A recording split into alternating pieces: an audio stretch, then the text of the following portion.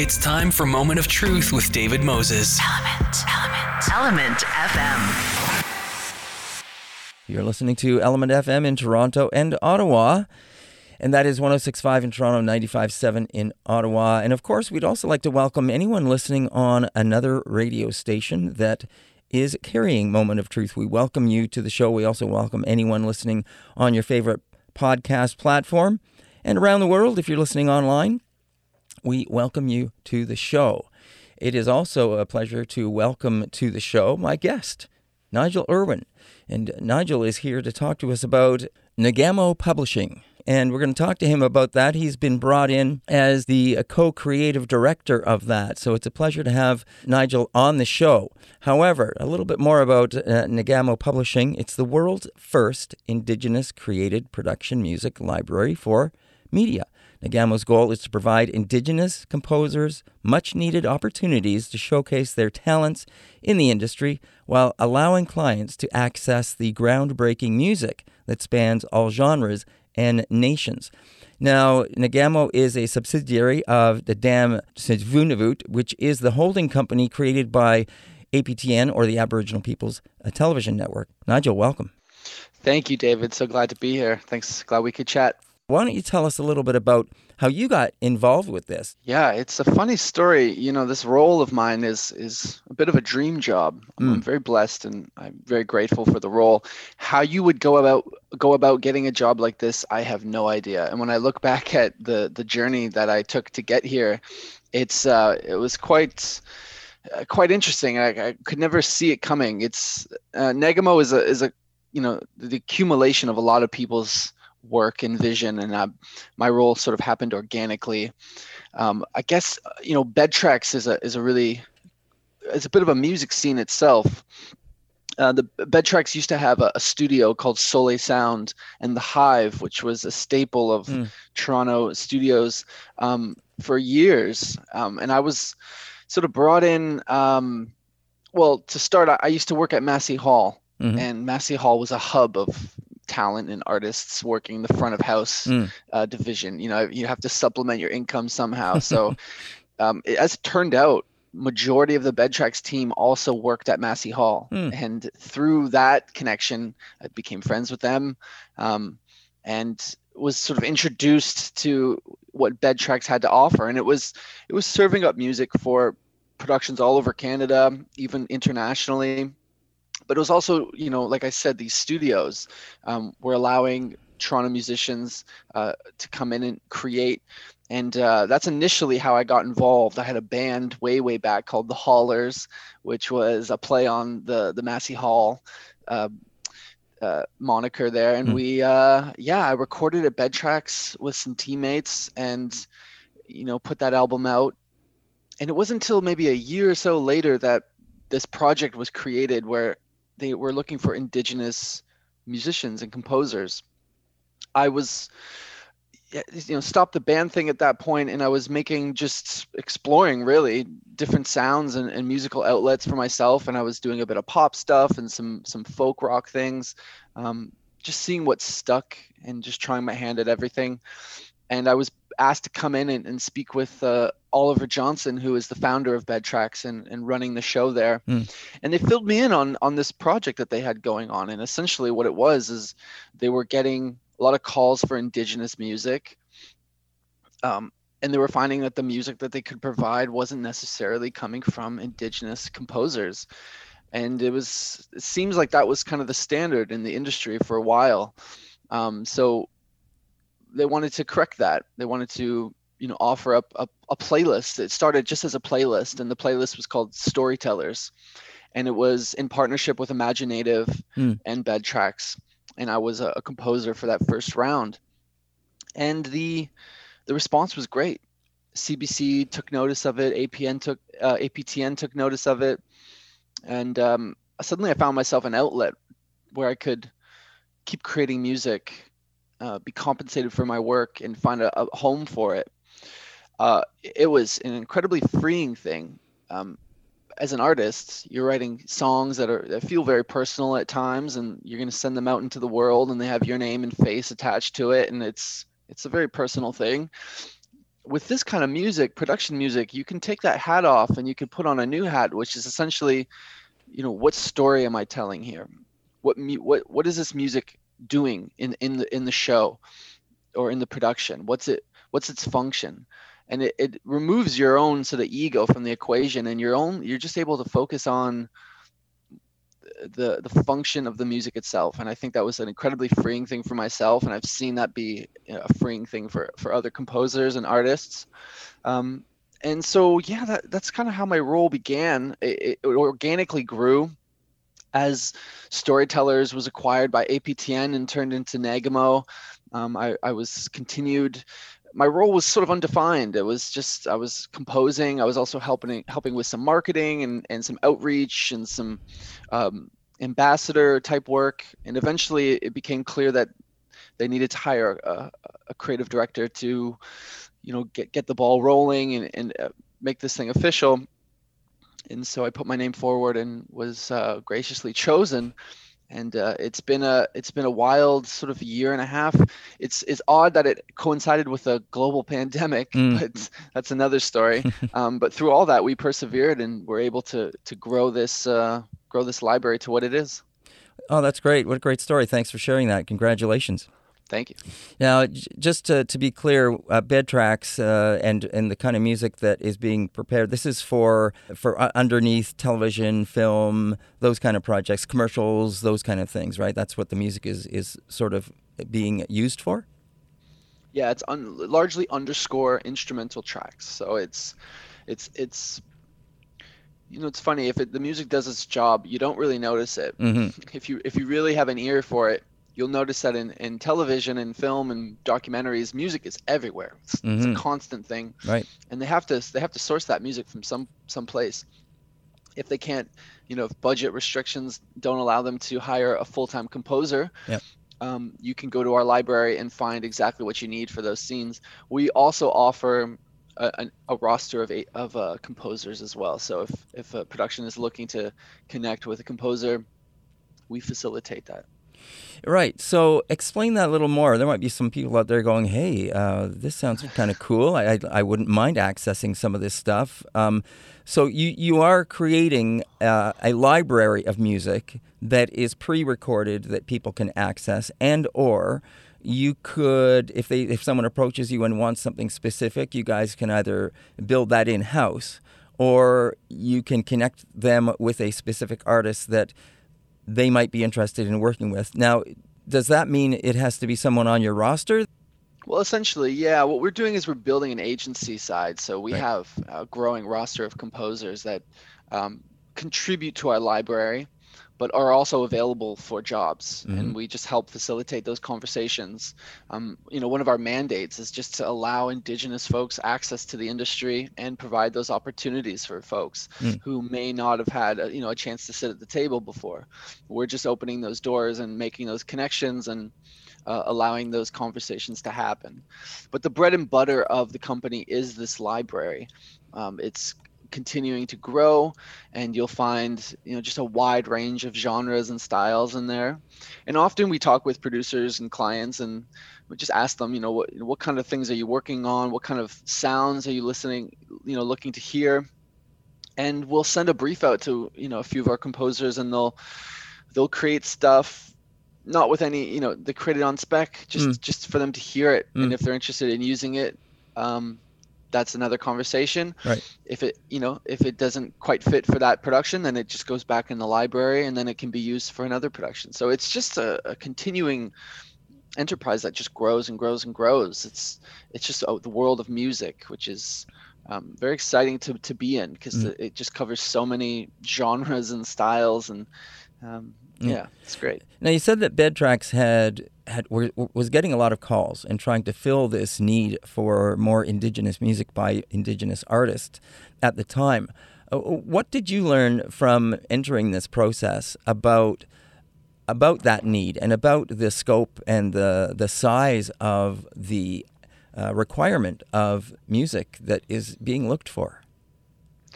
Indigenous music is so specific, and yet it's so wide as well.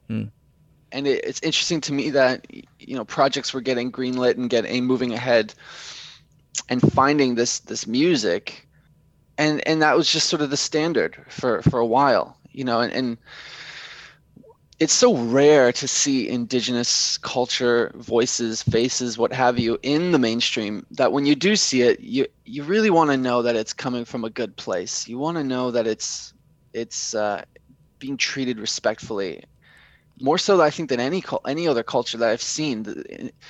It's really important to get that right, and so I think that's what we're focusing on for Nagamo is being that authentic access point. It's a shame because it hasn't happened yet. You think it'd be something that would be a no-brainer, but people can just get away with, adding some shakers and some flutes or whatever and calling it a day. We're offering something a bit more in depth and a bit more authentic than that. Right. And I think what I learned is that, there's such a wide range of Canada is a tapestry. It's a tapestry of First Nations and Métis and Inuit. And what we initially did is we brought in drum groups into the studio who recorded original compositions that could be shared and remixed, also some throat singers as well.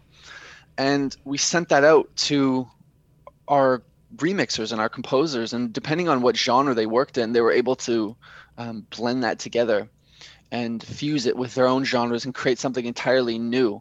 So what we have is cross-nation collaboration, and that's super exciting. And that's something that you can't get from just a stock, track somewhere else that, it's some non-Indigenous person created with their imagination of what quote unquote native music sounds like.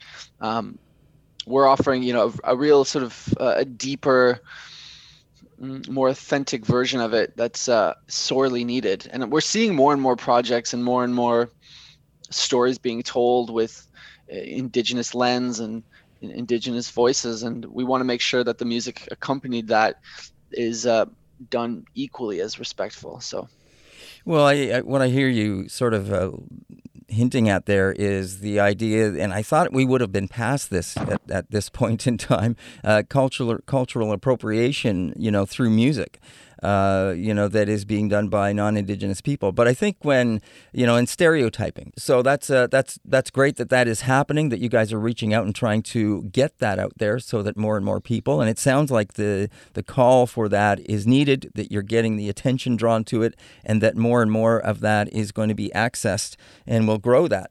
Now, what about artists that you might be hearing this and go, hey, I'd like to get involved with this. I'd like to put my name in here. What can they do? How can they move that forward? That's something we're very excited about, is reaching new talent. And, we're looking for composers who are established and have, a repertoire and experience, certainly. And we have those in our roster, but we're also finding artists who are talented in their own right, but may not have had a chance to explore this side of the music world where it's underscore and instrumental music. And as I said before, it's freeing for myself to be able to explore that new world. It's certainly freeing for these artists as well.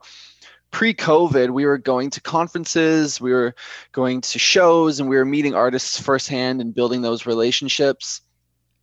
Now we've had to pivot a bit and become a bit more savvy in our approach and finding folks online. It's a lot of word of mouth. People get directed to us. But if there's anybody listening who thinks it'd be a good fit for this library, and keep in mind that we accept a wide range of music, you can contact us through nagamo.ca. I would encourage them to take a listen to what we have in our library currently. And then, reach out, and, we're always listening to new music. So share what you got. And let's tell these stories. Now, is it simply bed tracks and music _music that you're looking for? Because I know, in many television series, we hear a lot of music that is being used, the song track itself, vocals and all, are being used in a lot of series, TV shows. So is it just the bed tracks that you're specifically looking for? So you're referring to sort of syncable Yeah, placements that's of right. music supervision. So that's a music supervisor's role. We are opening a non-exclusive side of our library. So we will soon, I think in the next month or so, be accepting artist tracks as well. Right. So it's a no-brainer, I think, because as you mentioned, shows do want to hear artist tracks, as well as underscore. Our main objective is to grow this underscore instrumental library. Mhm. However, we are looking at artist music wholesale. Mm. And if it's needs a place for representation and needs a place that it can live, it's been released or non-released, we're interested in that as well. So please share anything and all, and we can talk about the best way to showcase this music. We'll soon, in the coming weeks, we have about 4 artists that we are showcasing who, along with the music they've created, on commission for the library, also have great artist music in their own right. So we will be showcasing them. So to answer your question, yes, we are doing an exclusive and non-exclusive approach here. Because music's useful in all ways. Yep. Voices and lyrics are just as valuable. So. Right. You're listening to Element FM in Toronto and Ottawa, 106.5 in Toronto, 95.7 in Ottawa, anywhere across the country. If you download the Radio Player Canada app, type in one of those 2 coordinates, as well as ELMNT-FM, and then listen on your device of choice 24 hours a day, 7 days a week. You could also be listening on your favorite podcast platform, and we welcome those listeners that are doing so, as well as any other radio station that is carrying Moment of Truth, and our listeners are listening there. We welcome you all. My guest is Nigel Irwin. He is a Toronto-based Cree composer, artist, and he has been brought on to Nagamo Publishing as the co-creative director. And this is a new entity that is looking to build indigenous bed tracks and artists that could be used for underscoring in films and television commercials, etc. And this is going to be growing. So we want to welcome them to the family of Dadan Sivunavut, because it is all part of what Element FM I was part of as well. It grew out of the Aboriginal People's Television Network. So it's a pleasure to have Nigel on the show. Nigel, it says co-creative director. So who are you sharing that role with? Well, currently my managing director who would share that role with me is a fellow named Oliver Johnson, who I mentioned earlier is the founder of BedTracks. Right. BedTracks is in a service capacity right now, helping APTN, Dadan Sivunavut, helping Nagamo to get this off the ground. And eventually BedTracks will be phased out. It's already owned by Indigenous people. It will be majority run by Indigenous people as well. Right. So because BedTracks has years of experience in this world, and they're experts at what libraries are and how they run successfully, Nagamo is working in tandem with them. Right. I am a hire of Nagamo. I am working with Nagamo, and as Nagamo continues to grow and we bring on more people onto the team, BedTracks will be phased out. So I think the co-creative director is just referencing that partnership. You also mentioned about your roster of people that you already have under the name of Nagamo. Can you give us a few of those names? Who have you got out there? Well, we're working with Mimi Obamzawin. Oh, yeah. She does great work. Yep. And I think her artist music translates perfectly for sure. For underscore. We also have the Chippewa Travelers that we're working quite closely with. They were the initial group that we recorded original compositions with and sent them out to be remixed. So you can hear Bridingwis Quenzi, he's the leader of the Chippewa Travelers. You can hear their music through and through. Wolf Saga's got a lot of music in the library as well. And there's a great composer out of Winnipeg named Justin Delorme that we're also working with. So it's a growing thing. We try to find the best that we can find, and we're always looking. Now, David Miracle, is he on there too? David Miracle, yeah. So David Miracle was also one of the first.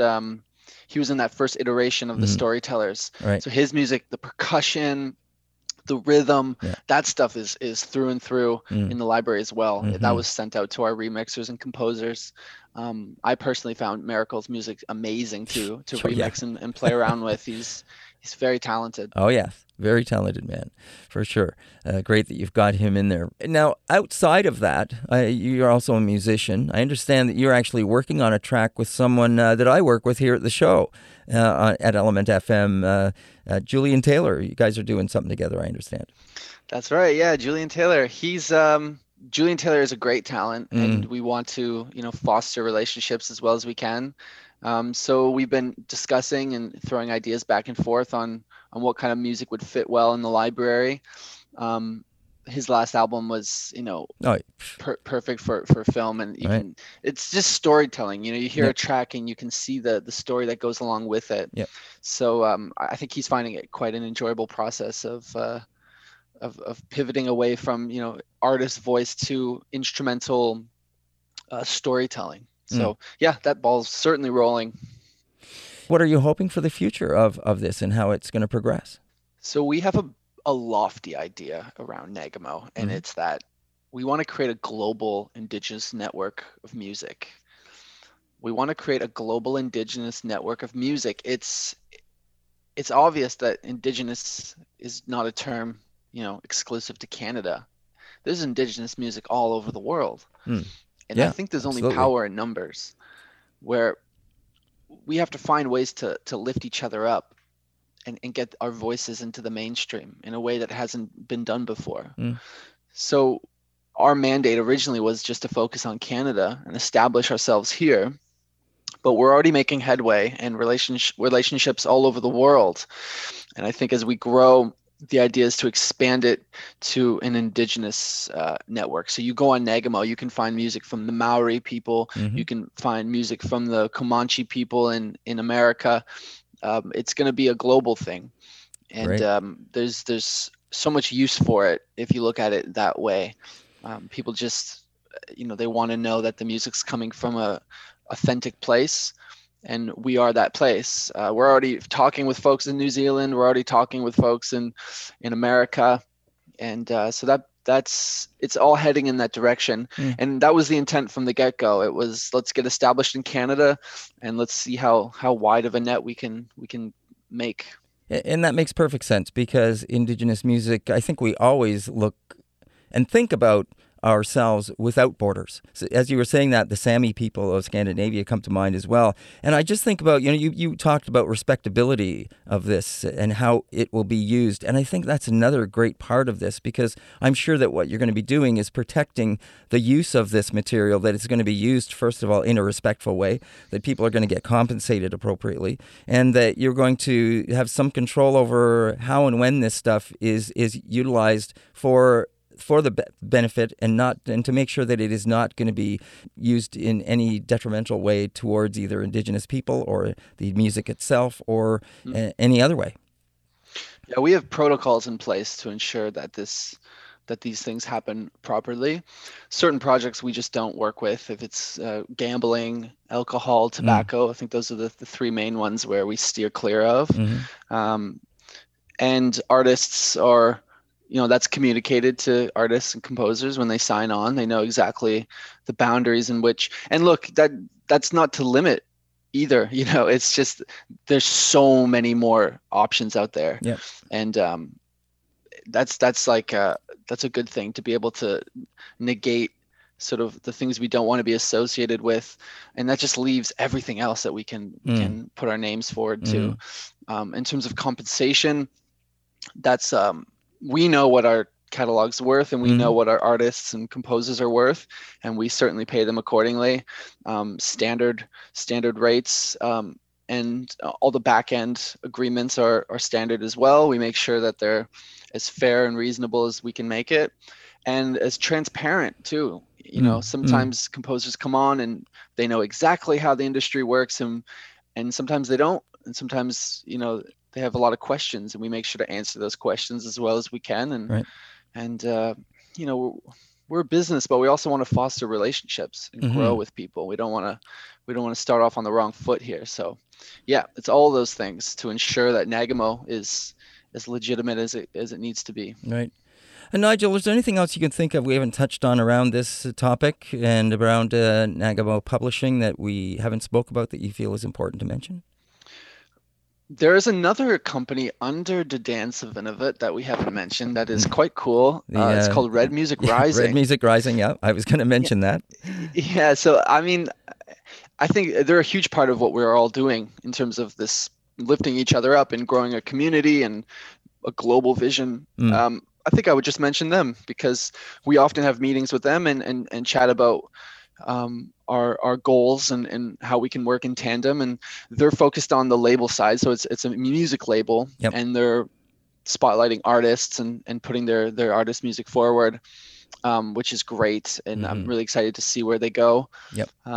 But I think they're, just serves to mention they're another piece of the puzzle. So Right. Yep. it's a really interesting thing that's been fostered here, and I'm excited to see it continue to grow. Nigel, it's been great having you on the show. Thank you so much for taking the time to do so. We wish you all the best in the future with this, and we also look forward to perhaps having you back on the show in the next 6 months or so, just to see how things are going and maybe how things have changed, and bring us up to date on what new and exciting things might be happening.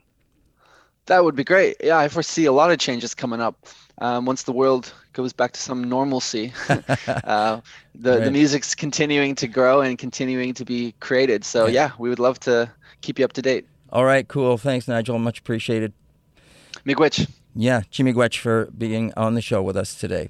That's Nigel Irwin. He is a Toronto-based Cree composer, artist, and he's also the co-creative director at Nagamo Publishing. And that is a new publishing company, and it is the world's first Indigenous created production music library for media. And its goal is to provide Indigenous composers much-needed opportunities to showcase their talents in the industry while allowing clients to access groundbreaking music that spans all genres and nations. All genres and nations. So keep that in mind. Very important, because there is Indigenous artists in all areas of music, as we know. Great having him on the show. That's this part of the program. Don't go away. We are going to be right back with more on Moment of Truth right after this. Stay tuned. Now back to Moment of Truth with David Moses. Element FM. Well, welcome back to Moment of Truth. I'm your host, David Moses, and with me here on the show, it is a pleasure to welcome a couple of people that I know but have not seen for quite some time, who are here to talk about a movie a documentary film, actually. It's called Jingle Dress First Dance. And the people involved are James Buffin. He's the producer-director. And the story is around Jules Kostachin. And they are both with me here on the show to talk about it. And we're going to talk about it for a number of reasons. It's a great story, first of all. And it talks about Jules' journey. But it also talks about a few other journeys and discoveries and stories that are rolled up in this film. And within the last couple of months, I received an email from James, and it was just out of the blue about the film getting an international premiere. So it was great to hear that the film was moving on, and it had moved on to do different things, and it was getting this attention. So it's really great to welcome Jules and James to the show. So welcome. Thank you. All right, so Jules is in Vancouver, James is in Toronto, and a little bit of background behind this story. First Dance it documents the healing journey that Jules goes on. Now, Jules is of Cree Indigenous descent from Attawapiskat, and in honor of resolving the harm done to her family, because her mother was held in the Canadian residential school system for about 10 years, I believe. And Jules invites a first-generation Canadian of European descent to be a witness to her while she pursues the dream of dancing at a powwow for the first time in a jingle dress. That's a wonderful story on its own.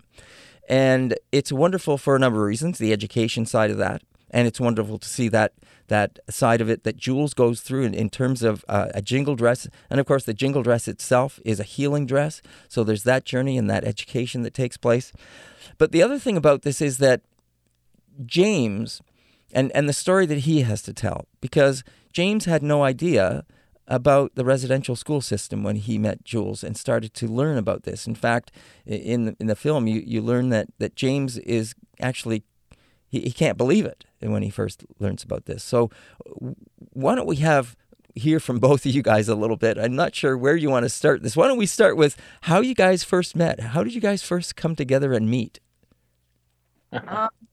James, do you want to? I'm trying to remember. It was a long time ago, wasn't it? Yeah. Well, at the time that we met in I believe it was 2004, maybe 2003, and I was at a crossroads in my career, and I was transitioning from being somebody who was working in technical roles in feature films and TV, for broadcast. And I had a very successful career working internationally doing that. But I was really, committed to working as a creative person. And I had one film that I had produced that had been on CBC, and I was struggling to get the second one going. And I was at a real loose end. I was just really struggling tremendously. And I reached out to talk to other people who were doing what I thought I wanted to do, which at the time included directing for hire, so things like commercials. So I interviewed a director who was pretty much retired, and he knew Jules, and so he introduced us. And then he proposed a project that Jules and I eventually sort of looked at each other and went, no, this isn't really quite feeling right with us. But we enjoyed each other's company. We had an immediate bond. We trusted each other. It was a very quick, we came together very quickly, and but realized it wasn't the right project. And so Jules said to me, well, it was clear that Jules wanted to be in front of the camera and I wanted to be behind the camera. And so at that point, Jules, you said to me, hey, well, I'm going to make this jingle dress for, it's a sacred healing dress for dancing at powwows. And, it's going to take me about a year. And I said, okay, sure, let's do that. And, 6 years later, we'd finished filming. So that's how it began. Yeah, it was interesting time, that's for sure. Yeah, I didn't expect it to go on that long. I don't think you did either. So, so Jules, when you met James and you started to share this idea about making this jingle dress for yourself, where were you in your own personal journey at that point in time? Wow, that was a while ago. So as a single mom of my two sons, Asavac and Mohegan, I was struggling to survive. It was tough living in Toronto. I believe at that time too, I think I was living with my mom, who's a residential school warrior. And then my grandparents were south as well. They were living up north, and I think they came down to Toronto. So we had like 4 generations in the house. I believe that's, you did meet my grandparents, right, James? Well, I met Nanan. Yeah, Nanan. Okay, yeah, Mushum had passed away a few years prior. So anyway, it was just an interesting time in my life. I was trying to figure out how to work in the film industry, be a single mom, get my education. And so I was always had one foot in the door anyway, in terms of the industry.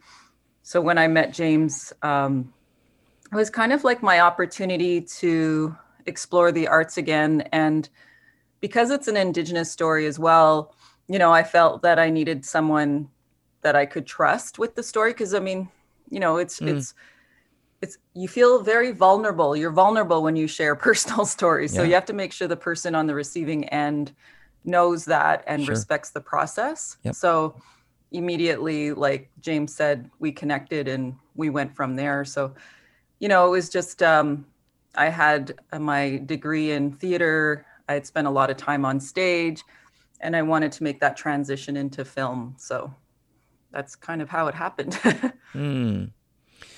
Okay. Now, the point is that you were ready to make this dress at this point in time.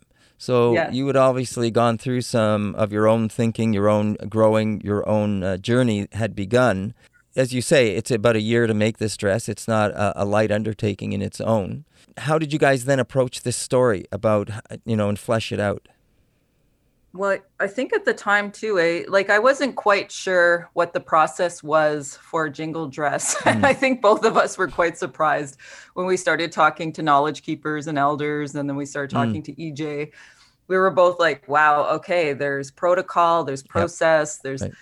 There's ways that we need to respect in terms of creating this dress. And the dress itself is sacred. So we had to approach respectfully. Yep. So I think we didn't, and even I think it was EJ that shared, or an elder that shared that, you pray for every jingle. And then I'm not quite sure, but I believe, for most there's 365 jingles on a dress, or some have 365 jingles on a dress. So for me, okay, even that process meant that we needed to, put time aside, say our prayers.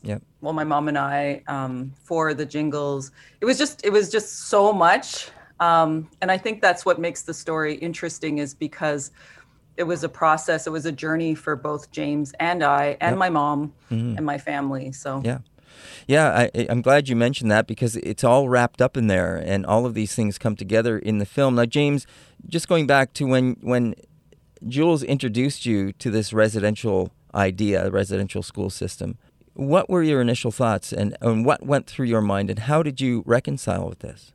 Wow. Well, I grew up and I was educated, in the public education system in the city of Toronto, the Toronto District School Board. The residential schools were not part of my education. So, I grew up believing that, we were the United Nations blue helmet, peacekeeping good guys. I don't know. I didn't know how to process it, quite frankly. I was dumbstruck. I was just like, I was just like, this can't, how could this be true? That's right. That's what it came down to. And I'm sorry, I'm reaching for the words, because the experience, it was one of real disorientation, and it contradicted, because it's one thing to learn about something, but it's another thing to unlearn something that was incorrect in the first place. Right. And that was the problem. The problem was that I had been taught that, any sort of bad things happened a long time ago.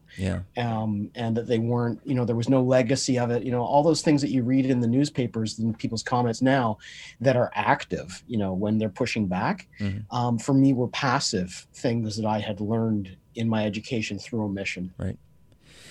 So then you guys started to talk about this story and move this story forward. How did you come up with the idea to then involve and bring in a person of Canadian European descent that would witness this and go through this journey with you, Jules? I think it was just meant to be. It just kind of happened. It was like very organic. And I think too, the responsibility of education, or educating, I think settler Canadians need to educate themselves and do that work anyway. So I think, and we also know as Indigenous people that the colonial education system, is responsible for creating many barriers for Indigenous people. So I think the learning needs to happen on the settler Canadian side as well. So it wasn't that, James was speaking for me. It wasn't that James was, it was more about witnessing my journey, my pain, my healing, and then taking that story or those stories and him reflecting on that through the filmic process, if that makes sense.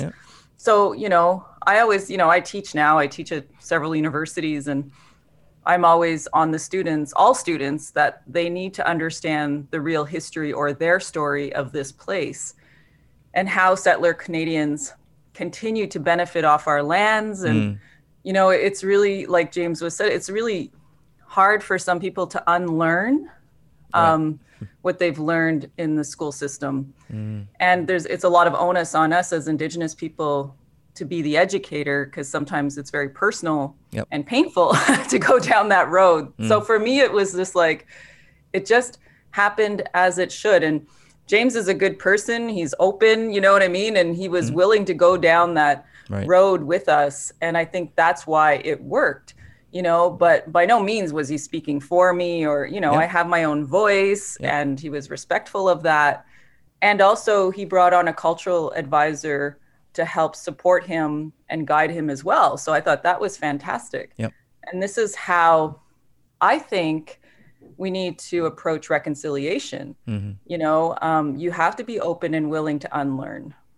Right. So it worked out anyway. Yeah. Well, I'd like to add, as well that, for me, I saw largely while I didn't, understand, or I didn't know just yet, because, I was raised, I was born in the 60s and raised in the 70s. Right. So, just a little bit of context there in terms of, which education system, because the education system has changed a lot since, but, I saw my role as being an active supporter of Jules on her journey as a witness. Right. And it was only like, I narrate the film. Yes. And I was never going to do that, so that was something that Jules, you insisted on, in that, I own the fact that I am, a first generation Canadian making this film, and that I be transparent and open about that. And that, having a cultural advisor was very, very beneficial to the project, because it gave me somebody who was outside of our circle, because I trusted Jules and I trusted myself, but there are things that you can never know unless you ask outside of your own circles. So, that was something that worked out well.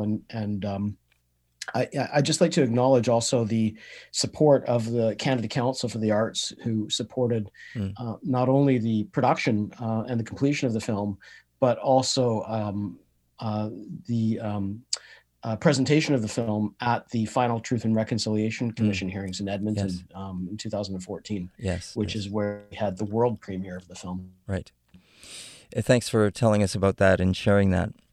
So as you got further into this story, you now have this story developing, and now you've got Jules. You have your mother involved. Now, how was that for your mom, getting into the story and being part of the film and sharing her story? It's funny because my poor mom, she's so shy. James knows that. And then, I've been doing my own film work as well, so I've been putting her in front of the camera for a while now.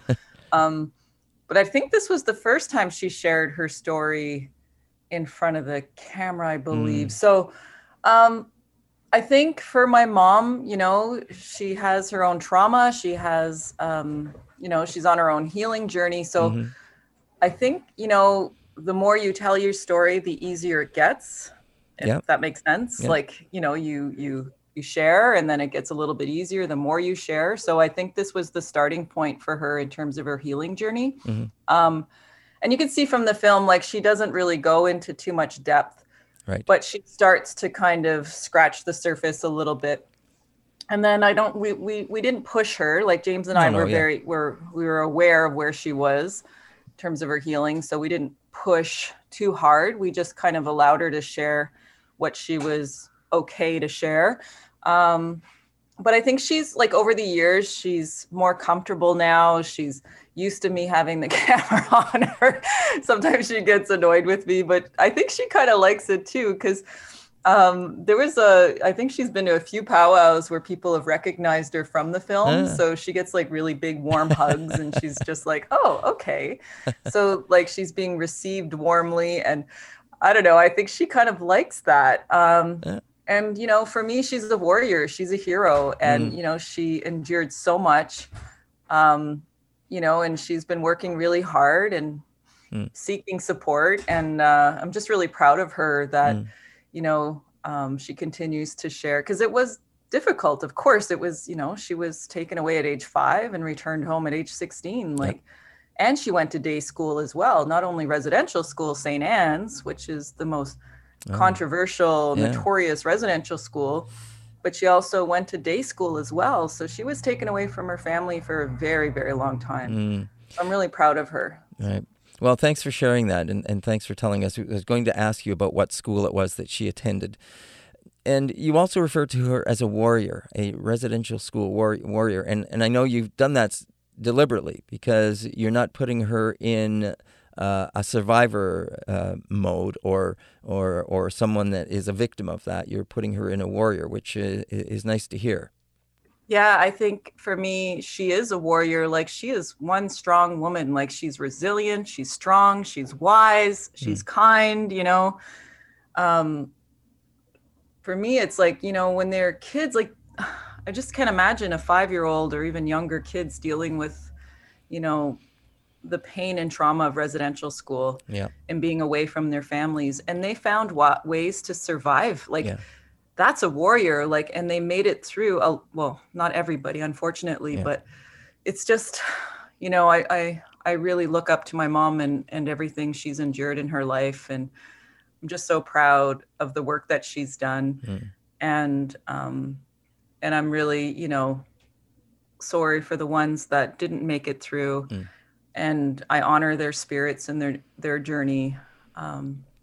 It's just, and I just want to add too, you know, being the child of a residential school warrior, you know, we're still at the place where we're finding the words to articulate our experience being their children.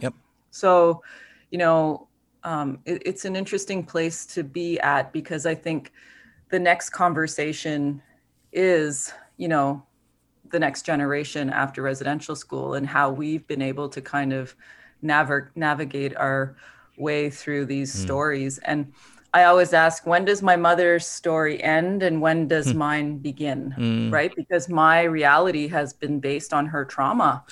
My world is based on her trauma from residential school. So, you know, her story has become my story. So it's an interesting and important dialogue that I think is the next step in healing.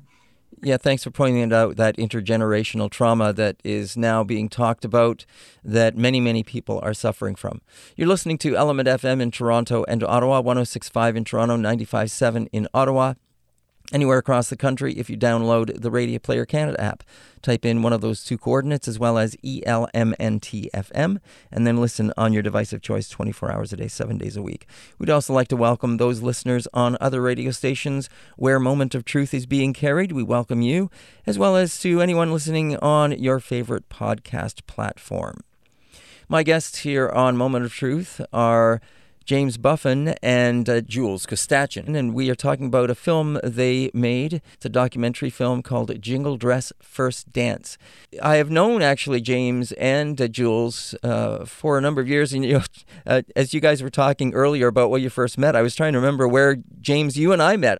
Well, we met through the film, David. Okay, so this is Mississaugas, right? The Mississauga. Oh, Mississaugas is the credit. Yes. So yeah, and then you, of course, were our introduction to Woodland, which is where we filmed the residential school sequences in the film. Yes, thank you. And that's where I was going with that. I wanted to lead into the portion of where you went to the Woodland Cultural Center, the former Mohawk Institute residential school, where Jules does a tour, and that brings you I guess it takes you to another place, doesn't it, Jules? Yeah, that was difficult. I think, you know, being someone who's sensitive, it was, I felt the weight of that place. And just walking through the halls, you know, and as a mom, I had 4 kids by then. The twins were just born, I think, or a year old at that time. So my heart was broken. It was such an emotional day because you're kind of retracing those steps of those children and you feel them still there. You know, you feel that sadness and that pain and that fear. And as a mom, it's like you just want to embrace them all, right? And it was, it's hard to articulate, but it was just such a raw moment in my life, or moments. It was, I don't know. How did you feel? James, I know you were there with me retracing those steps. It was so emotional. It was very challenging. Yeah, it was heavy. And I remember that you were impacted by it. You were physically impacted by it. And I think your words were that you felt like you had been punched in the gut. And, you know, for me, it was a moment of you know, because I visited other significant sites, you know, in Germany, I went to Dachau, you know, the former concentration camp site. and there's the feeling of significance of the kind of harm that was done, that that I experienced through and with you, as your witness. That was hard in a lot of ways. Yeah. So once you were able to finally complete the footage, get this film all put together, how would you say this journey has shaped your lives at this point? I was like, how many years of footage did you have to go through, James? My gosh, we filmed for so long. I don't know, you just captured so many moments in my life. And even looking back, I'm like, wow, okay, that was a while ago. I think, I don't know, it's just really incredible to kind of, it becomes almost like an archive, and the fact that you had captured my grandmother as well is very important to me. Yep. The last day that I saw her alive, really, that was something that I treasure. Well, and you've come so far, Jules, in as well, as documenting the transitions and the periods and the things important things in your life. But I mean, do you want to share some of your accomplishments, Jules? Because you've done so much since we started. Yeah, well, I've always wanted to, transition into film. I started off in theater and did some, acting and stuff, but I just felt that I wasn't seeing enough representation, and being a mom, I was not very happy with what my children were engaging with, in terms of, programming and television and so forth and film. So I think, I made the decision to go back to school, and I was in the master's documentary media master's program at Ryerson. I did an intensive film program. And then now I'm finishing my PhD in Indigenous documentary, and, which focuses on protocol and process when working with Indigenous stories. So everything that we've done this far, or even, the work with the Jingle Dress, it was kind of a starting point into my career as a documentarian, because I know what it feels like being in front of the camera now. I know how vulnerable it is and how hard it is to share certain stories. And I understand, just based on our experience together, the importance of having a strong relationship with the filmmaker, because you're sharing and then you let your guard down, and then you maybe feel like you're sharing too much. And you sign that release form, but you should be able to say, you know what, can we retract that? Can we take that out? I'm not comfortable with sharing that with the whole entire world. And James and I had that kind of relationship. So I think that propelled me into my career, as a documentarian today. So now that's have you completed your dissertation at this point? Yes, I submitted. So it's with the external advisor, and hopefully I'll be defending my dissertation in the next month. And then just call me Dr. Kostachin. That's great. Congratulations and all the best with that. I'm glad that was brought up. I was going to ask you about it, so I'm glad to hear that is moving forward for you, Jules.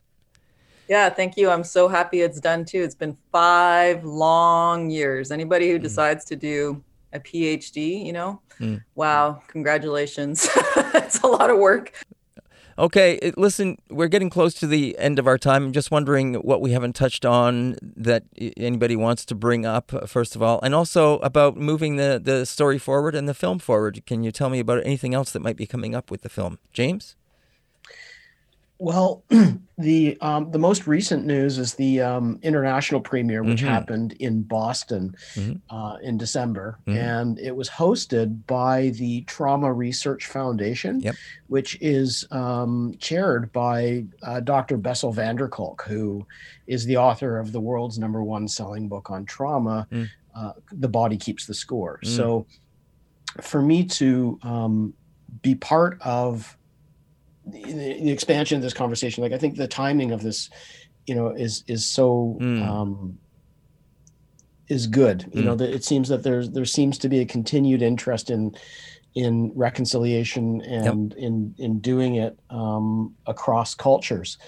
And so I'm hopeful that there will be more screenings, more international screenings, and that we can continue to move this conversation forward in an honest and beneficial way that is useful, and practically useful. So that's one thing. And the other thing is that people can see the film. You can access it through. There's a link on my website, so it's jamesbuffin.com, and there's a jingle dress link on the top there. So for anybody who wants to see it or who wants to host a screening, we're open to that. We're continuing to do screenings with organizations like the Mennonite Central Committee here in Ontario. Great. And that's the short answer, David. Great. Well, appreciate that. Jules, you want to add anything to that? No, just thank you for having us here as your guests, and I'm grateful and I'm so happy this film has a life of its own. It takes a lot to birth. It's almost like James and I were in labor with this thing for 10 years and then finally it's birthed into the world and it's living its own life. And I'm glad that it continues to touch the lives of our viewers, and I'm really grateful that it's starting important dialogue or meaningful dialogue and exchanges. I think it's a great story, and and it's a nice archive for sure. Definitely nice to look back on. Yeah, all of those things that you just pointed out. So, and I really appreciate that analogy you made about it being birthing a child, because I think it is like that when you do something creative and you set it free. It's like a child. The child grows up and has to go out on its own, and it has to do whatever it does. So it's great to hear, and it's so nice to hear that this story has gone on to do that. And guys, congratulations on the film, and to everyone that took part in this, and the respect that you guys took with this story to move it forward. And I think that's part of this legacy of this film as well, is that the respect that you show in the ways that you bring it forward. That is a healing journey that helps people look at things and this whole residential system in a certain way. And I think the fact that you have these voices, all these different voices that come in and take part in this film and this journey, that galvanizes it and helps us see it from different perspectives and move it forward. So congratulations to both of you. All the best to both of you as well in the future. And it has been a real pleasure to have you on the show. Thank you, Chimigwech. Yeah, likewise, David. Thank you. All right. Well, I just want to say it's been nice to catch up with you guys and touch base with you, and wish you, again, all the best in the future. And please do keep us up to date on anything else that is going on with this film, or things that you guys have going on that we can come back on and discuss on the show. That's lovely. Much appreciated. All right. Take care. Chimigwech. Miigwech. They're the voices of James Buffin and Jules Kostachin. They are my guests here on the show as we were discussing the documentary film they made called Jingle Dress First Dances. And as you heard, you can go and see that film on James' website. It's jamesbuffin.com, and you can check it out there. And it's been a pleasure to have them on the show. Really nice to hear about the success and how this story for reconciliation is moving forward, and the healing that it is bringing. That's our show for today. I'm David Moses. We'll see you here again tomorrow, right here on Moment of Truth. This has been Moment of Truth with David Moses. Element FM.